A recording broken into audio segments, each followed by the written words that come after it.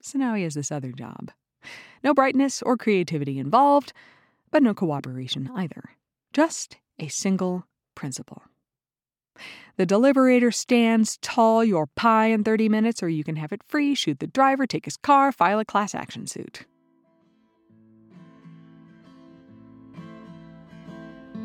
I'm just a poor wayfaring stranger traveling through. Hi everyone, this is Ivy Tara Blair, presenting Ivy Tara Blair Unplugged Quarantine Edition, I guess. I have been considering restarting the little podcast trial I did a year ago. Kind of like feeling lame, like, was it that good? And, should I do it? And I'm an artist. I'm as insecure as they come, all right? And then all these amazing people are putting out amazing stuff online for just to help people who are in quarantine. And I was like, I'm an idiot. Of course I should be doing anything. Anything. To me, the whole point of art is to help people when they are in an emotional place where hearing another point of view or their same point of view might help distract or reinforce, heal, or distract from the pain of not healing. Artists are here to reflect the best of the emotional world, whether that's because you want to be in it or because because you really, really don't want to be in it. So here I am. Of course I'm going to do it. What I'm not going to do is edit, because that takes time and stresses me out really badly. If I'm going to do something every couple of days, I'm really not set up to edit for that. I'm too careful. But I've looked around my Kindle and have chosen things with the idea that they're catchy immediately, so you don't have to have listened to the previous episode or 5, read well on their own, even if they're not a short story, and stuff that are particularly in my wheelhouse of stylistic writing. And it turns out I've got quite a bit on there. My taste in reading material is pretty much my taste in recording material. I'm sure some people are happy to record and film completely outside their genre. Maybe I'll grow, but right now I like to record what I like to read. So, all that said, preface, let's see, will I delete this preface? Oh, no, wait, no, I'm not editing. I don't even know if I'll put intro music on this thing. What we have today is Neal Stephanson's Snow Crash, the first chapter, which is about the deliberator. And man, I must have read this to my kids, I don't know, dozens of times when they were little, because it is an absolutely delightful piece of writing and stands alone really well. So here we go. Snow Crash, Chapter 1 by Neal Stephanson. The deliberator belongs to an elite order, a hallowed subcategory. He's got esprit up to here. Right now, he is preparing to carry out his 3rd mission of the night. His uniform is black as activated charcoal, filtering the very light out of the air. A bullet will bounce off its arachnofiber weave like a wren hitting a patio door, but excess perspiration wafts through it like a breeze through a freshly napalmed forest. Where his body has bony extremities, the suit has sintered armor gel, feels like gritty jello, protects like a stack of telephone books. When they gave him the job, they gave him a gun. The deliberator never deals in cash, but someone might come after him anyway, might want his car or his cargo. The gun is tiny, aero-style, lightweight, the kind of gun a fashion designer would carry. It fires teensy darts that fly at 5 times the velocity of an SR-71 spy plane, and when you get done using it, you have to plug it into the cigarette lighter because it runs on electricity. The deliberator never pulled that gun in anger or in fear. He pulled it once in Gila Highlands. Some punks in Gila Highlands, a fancy burb clave, wanted themselves a delivery and they didn't want to pay for it. thought they would impress the Deliberator with a baseball bat. The Deliberator took out his gun, centered its laser doohickey on that poised Louisville slugger, fired it. The recoil was immense, as though the weapon had blown up in his hand. The middle third of the baseball bat turned into a column of burning sawdust, accelerating in all directions like a bursting star. Punk ended up holding his bat handle with milky smoke pouring out of the end. Stupid look on his face. Didn't get nothing but trouble from the Deliberator. Since then, the Deliberators kept the gun in the glove compartment and relied instead on a matched set of samurai swords, which have always been his weapon of choice anyhow. The punks in Gila Highlands weren't afraid of the gun, so the Deliberator was forced to use it. But swords need no demonstrations. The Deliberator's car has enough potential energy packed into its batteries to fire a pound of bacon into the asteroid belt. Unlike a bimbo box or a bird beater, the Deliberator's car unloads that power through gaping, gleaming, polished sphincters.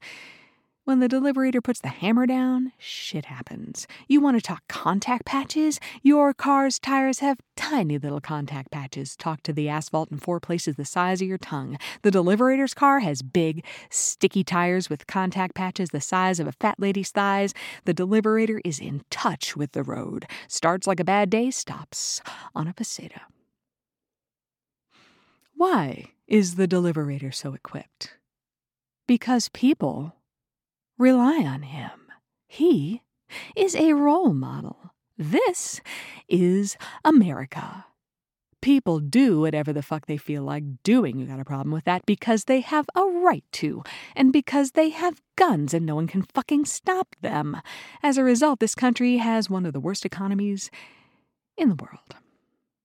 When it gets down to it, talking trade balances here, once we've brain-drained all our technology into other countries, once things have evened out, they're making cars in Bolivia and microwave ovens in Tajikistan and selling them here. Once our edge in natural resources has been made irrelevant by giant Hong Kong ships and dirigibles that can ship North Dakota all the way to New Zealand for a nickel, once the invisible hand has taken all those historical iniquities and smeared them out into a broad global layer of what a Pakistani brickmaker would consider to be prosperity, you know what? There's only 4 things we do better than anyone else. Music, movies, microcode, software, high-speed pizza delivery. The Deliberator used to make software, still does sometimes, but if life were a mellow elementary school run by well-meaning education PhDs, the Deliberator's report card would say, Hiro is so bright and creative, but needs to work harder on his cooperation skills. So now he has this other job. No brightness or creativity involved, but no cooperation either. Just a single principle. The Deliberator stands tall your pie in 30 minutes, or you can have it free, shoot the driver, take his car, file a class action suit. This Deliberator has been working this job for 6 months, a rich and lengthy tenure by his standards, and has never delivered a pizza in more than 21 minutes. Oh, they used to argue over times. Many corporate driver years lost to it. Homeowners, red-faced and sweaty with their own lies, stinking of Old Spice and job-related stress, standing in their glowing yellow doorways, brandishing their Seikos and waving the clock over this kitchen sink. I swear, can't you guys tell time? Didn't happen anymore. Pizza delivery is a major industry, a managed industry. People went to Cosa Nostra Pizza University 4 years just to learn it. Came in its doors unable to write an English sentence from Abkhazia, Rwanda, Guanajuato, South Jersey, and came out knowing more about pizza than a Bedouin knows about sand. And they had studied this problem. Graphed the frequency of doorway delivery time disputes, wired the early deliberators to record and then analyze the debating tactics, the voice stress histograms, the distinctive grammatical structures employed by white middle-class type A burb-clave occupants who, against all logic, had decided that this was the place to take their personal Casterian stand against all that was stale and deadening in their lives. They were going to lie or delude themselves about the time of their phone call and get themselves a free pizza. No, they deserved a free pizza, along with their life, liberty, and pursuit of whatever. It was fucking inalienable. Sent psychologists out to these people's houses, gave them a free TV set to submit to an anonymous interview, hooked them up to polygraphs, studied their brainwaves as they showed them choppy, inexplicable movies of porn queens and late-night car crashes and Sammy Davis Jr., put them in sweet-smelling mauve-walled rooms and asked them questions about ethics so perplexing that even a Jesuit couldn't respond without committing a venial sin. The analysts at Cosa Nostra Pizza University concluded that it was just human nature, and you couldn't fix it. And so they went for a quick, cheap technical fix. Smart boxes. The pizza box is a plastic carapace now, corrugated for stiffness, a little LED readout glowing on the side, telling the deliberator how many trade imbalance-producing minutes have ticked away since the fateful phone call. There are chips and stuff in there.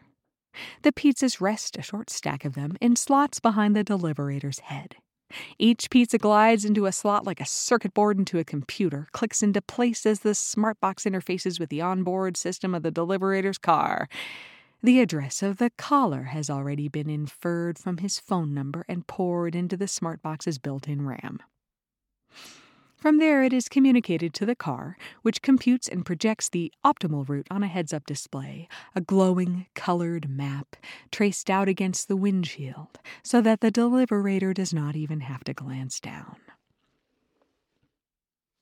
If the 30-minute deadline expires, news of the disaster is flashed to Cosa Nostra Pizza headquarters and relayed from there to Uncle Enzo himself, the Sicilian Colonel Sanders, the Andy Griffith of Bensonhurst, the straight razor-swinging figment of many a deliberator's nightmares, the capo and prime figurehead of Cosa Nostra Pizza Incorporated, who will be on the phone to the customer within 5 minutes, apologizing profusely.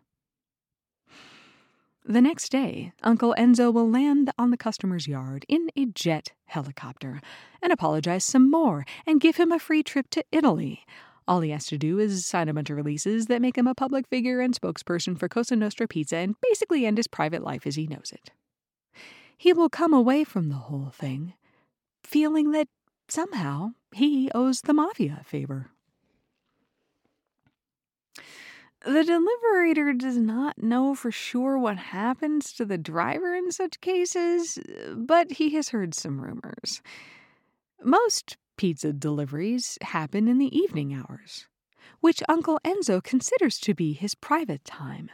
And how would you feel if you had to interrupt dinner with your family in order to call some obstreperous dork in a burbclave and grovel for a late fucking pizza? Uncle Enzo has not put in 50 years serving his family and his country, so that, at the age when most are playing golf and bobbling their granddaughters, he can get out of the bathtub dripping wet and lie down and kiss the feet of some 16-year-old skate punk whose pepperoni was 31 minutes in coming. Oh, God, it makes the deliberator breathe a little shallower just to think of the idea. But he wouldn't drive for Cosa Nostra Pizza any other way. You know why? Because there's something about having your life on the line. It's like being a kamikaze pilot. Your mind is clear. Other people, store clerks, burger flippers, software engineers, the whole vocabulary of meaningless jobs that make up life in America, other people just rely on plain old competition. Better flip your burgers or debug your subroutines faster and better than your high school classmates 2 blocks down the strip is flipping or debugging because we're in competition with those guys and people notice these things. What a fucking rat race that is. Cosa Nostra Pizza doesn't have any competition. Competition goes against the mafia ethic. You don't work harder because you're competing against some identical operation down the street. You work harder because everything is on the line. Your name, your honor, your family, your life. Those burger flippers might have a better life expectancy, but what kind of life is it anyway? You have to ask yourself. That's why nobody, not even the Nipponese, can move pizzas faster than Cosa Nostra. The deliberator's proud to wear the uniform, proud to drive the car, proud to march up the front walks of innumerable burbclave homes, a grim vision in ninja black, a pizza on his shoulder, red LED digits blazing proud numbers into the night, 1232 or 1515 or the occasional 2043. The deliberator is assigned to Cosa Nostra Pizza 3569 in the Valley. Southern California doesn't know whether to bustle or just strangle itself on the spot. Not enough roads for the number of people. Fairlanes Incorporated is laying new ones all the time. Have to bulldoze lots of neighborhoods to do it, but those 70s and 80s developments exist to be bulldozed, right? No sidewalks, no schools, no nothing. Don't have their own police force, no immigration control. Undesirables can walk in without being frisked or even harassed. Now, a burbclave, that's the place to live. A city-state with its own constitution, a border, laws, cops, everything. The deliberator was a corporal in the farms of Marydale State Security Force for a while once. Got himself fired for pulling a sword on an acknowledged perp. Slid it right through the fabric of the perp's suit, gliding the flat of the blade along the base of his neck, and pinned him to a warped and bubbled expanse of vinyl siding on the wall of a house that the perp was trying to break into. Thought it was a pretty righteous bust. But they fired him anyway, because the perp turned out to be the son of the vice-chancellor of the farms of Maryvale. Oh, the weasels had an excuse. Said that a 36-inch samurai sword was not on their weapons protocol. Said that he had violated the SPAC, the Suspected Perpetrator Apprehension Code. Said that the perp had suffered psychological trauma, was afraid of butter knives now. He had to spread his jelly with the back of a teaspoon. They said that he had exposed them to liability. The deliberator had to borrow some money to pay for it. Had to borrow it from the mafia, in fact. So he's in their database now. Retinal patterns, DNA, voice graph, fingerprints, footprints, palm prints, wrist prints, every fucking part of the body that had wrinkles on it, almost. Those bastards rolled in ink and made a print and digitized it into their computer. But it's their money. Sure, they're careful about loaning it out. And when he applied for the deliberator job, they were happy to take him, because they knew him. When he got the loan, he had to deal personally with the assistant vice capo of the Valley, who later recommended him for the deliberator job. So it was like being in a family, a really scary, twisted, abusive family. Cosa Nostra Pizza 3569 is on Vista Road, just down from Kings Park Mall. Vista Road used to belong to the state of California and is now called Fairlanes Inc. Route CSV 5. Its main competition used to be a U.S. highway and is now called Cruiseways Incorporated Route Cal 12. Farther up the valley, the two competing highways actually cross. Once there had been bitter disputes, the intersection closed by sporadic sniper fire. Finally, a big developer bought the entire intersection and turned it into a drive-through mall. Now the roads just feed into a parking system. Not a lot, not a ramp, but a system, and lose their identity. Getting through the intersection involves tracing paths through the parking system, many braided filaments of direction like the Ho Chi Minh Trail. CSV 5 has better throughput, but Cal 12 has better pavement. That is typical. Fairlanes roads emphasize getting you there for Type A drivers, and Cruiseways emphasize the enjoyment of the ride for Type B drivers. The Deliberator is a Type A driver with rabies. He is zeroing in on his home base, Cosa Nostra Pizza 3569, cranking up the left lane of CSV5 at 120 kilometers. His car is an invisible black lozenge, just a dark place that reflects the tunnel of franchise signs, the low glow. A row of orange lights burbles and turns across the front where the grille would be if this were an air-breathing car.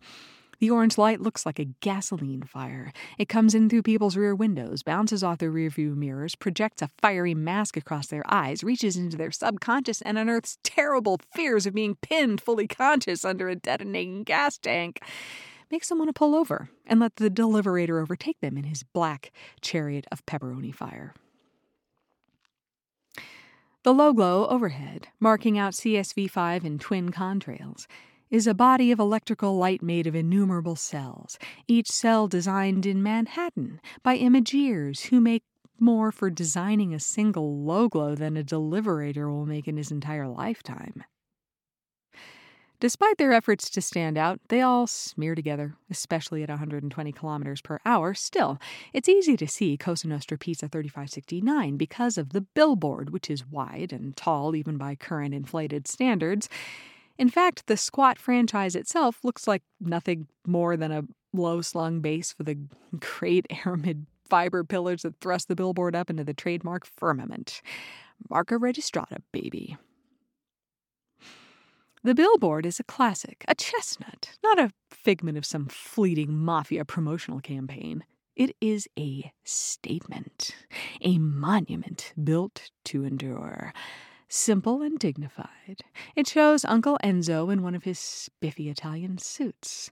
The pinstripes glint and flex like sinews. The pocket square is luminous. His hair is perfect, slicked back with something that never comes off, each strand cut off straight and square at the end by Uncle Enzo's cousin, Art the Barber, who runs the second largest chain of low-end haircutting establishments in the world. Uncle Enzo is standing there, not exactly smiling, an avuncular glint in his eye for sure, not posing like a model, but standing there like your uncle would, and it says, "The Mafia, you've got a friend in the family." Paid for by the Our Thing Foundation. The billboard serves as the Deliberator's pole star.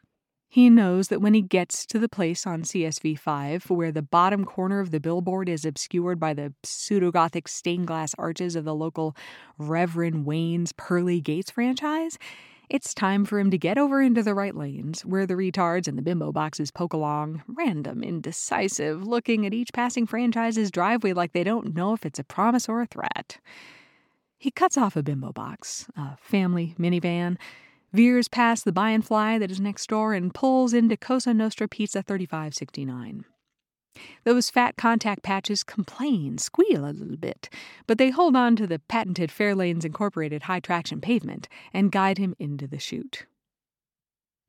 No other Deliberators are waiting in the chute. That is good. That means high turnover for him. Fast action. Keep moving that za.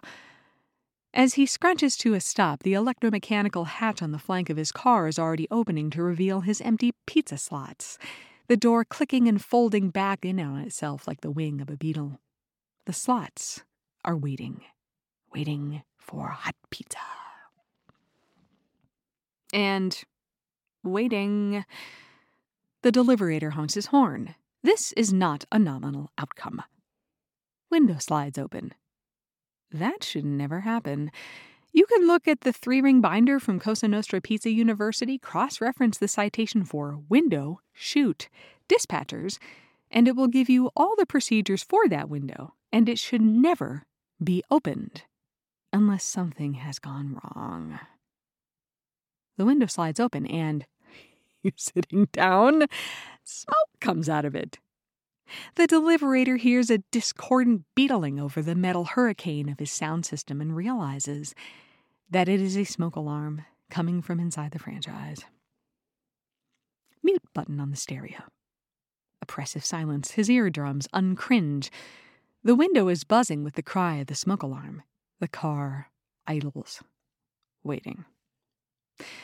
The hatch has been open too long. Atmospheric pollutants are congealing on the electrical contacts in the back of the pizza slots. He'll have to clean them ahead of schedule. Everything is going exactly the way it shouldn't go in the 3-ring binder that spells out all the rhythms of the pizza universe. Inside, a football-shaped Abkhazian man is running to and fro, holding a 3-ring binder open, using his spare tire as a ledge to keep it from collapsing shut. He runs with the gait of a man carrying an egg on a spoon. He is shouting in Abkhazian dialect. All the people who run Cosa Nostra pizza franchises in this part of the valley are Abkhazian immigrants. It does not look like a serious fire. The Deliberator saw a real fire once at the farms of Maryvale, and you couldn't see anything for the smoke. That's all it was, smoke. Burbling out of nowhere, occasional flashes of orange light down at the bottom, like heat lightning and tall clouds. This is not that kind of fire. It is the kind of fire that just barely puts out enough smoke to detonate the smoke alarms. And he is losing time for this shit. The Deliberator holds the horn button down. The Abkhazian manager comes to the window. He is supposed to use the intercom to talk to drivers. He could say anything he wanted and it would be piped straight into the Deliberator's car. But no, he has to talk face to face like the Deliberator's some kind of fucking ox cart driver. He is red-faced, sweating. His eyes roll as he tries to think of the English words. Fire. A little one, he says. The Deliberator says nothing. Because he knows that all of this is going on to videotape. The tape is being pipelined, as it happens, to Cosa Nostra Pizza University, where it will be analyzed in a pizza management science laboratory. It will be shown to Pizza University students, perhaps to the very students who will replace this man when he gets fired, as a textbook example of how to screw up your life. New employee, put his dinner in the microwave, had foil in it. Boom, the manager says. Abkhazia had been part of the Soviet fucking Union. A new immigrant from Abkhazia trying to operate a microwave, it was like a deep-sea tube worm doing brain surgery. Where did they get these guys? Weren't there any Americans who could bake a fucking pizza? Just give me one pie, the Deliberator says. Talking about pies snaps the guy into the current century. He gets a grip. He slams the window shut, strangling the relentless keening of the smoke alarm. A Nipponese robot arm shoves the pizza out and into the top slot. The hatch folds shut to protect it. As the Deliberator is pulling out of the chute, building up speed, checking the address that is flashed across his windshield, deciding whether to turn right or left, it happens. His stereo cuts out again, on command of the onboard system. The cockpit lights go red. Red. A repetitive buzzer begins to sound. The LED readout on his windshield, which echoes the one on the pizza box, flashes up. 20, 0, 0. They have just given the Deliberator a 20-minute-old pizza. He checks the address. It is 12 miles away.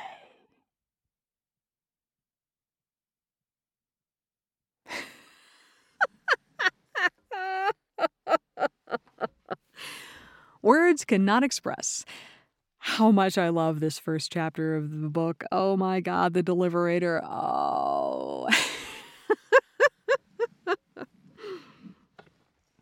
I recorded a piece years ago that had a speed-talking character, and I have always retained an absolute love of reading a speed-talking character, or in this case, a speed thinker.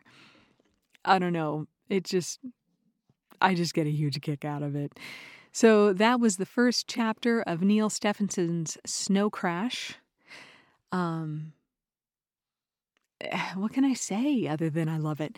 I love Neal Stephanson sci-fi. Cryptonomicon is one of my favorite books ever. Snow Crash was the first thing I read, though, of his. And there's just something utterly zany about it that isn't captured in any of his other stuff. I imagine because it's one of his earliest books. But I just have a great time with it. I love reading it to myself. I love reading it aloud. When my kids were growing up, this is how I became an audiobook narrator. When my kids were growing up, I was very ill. And really the only thing I could do with them was read to them for hours every day. And since I was reading for hours every day, I read what I liked to read for myself. Dear Lord, how many kids' books can you read? I love young adult fiction. I'm talking about little kid books here. So I read to them everything sci-fi and high fantasy that is worth reading. So they heard Snow Crash and Cryptonomicon and Ender's Game and Lord of the Rings and you name it. If it won a Hugo or a Nebula, they probably heard it. And they're really ridiculously well read. Okay, that's awesome for them. I really like how that turned out educationally for my Moppets, who are now 19 and 22 respectively. And very good at reading out loud, actually. Glad to know that also carried over. But I just had the best time. I just really loved it. And Snow Crash is one of the earlier things I read to them because it is so zany and it doesn't have anything in it that's kind of too much. I didn't censor very much for my kids, but sadism I always left out. Really overt sexuality I also left out, but I'm not someone who thinks sex is something kids need to be protected from. There is a scene in Snow Crash I did leave out, though. If you've read the book, you know which one.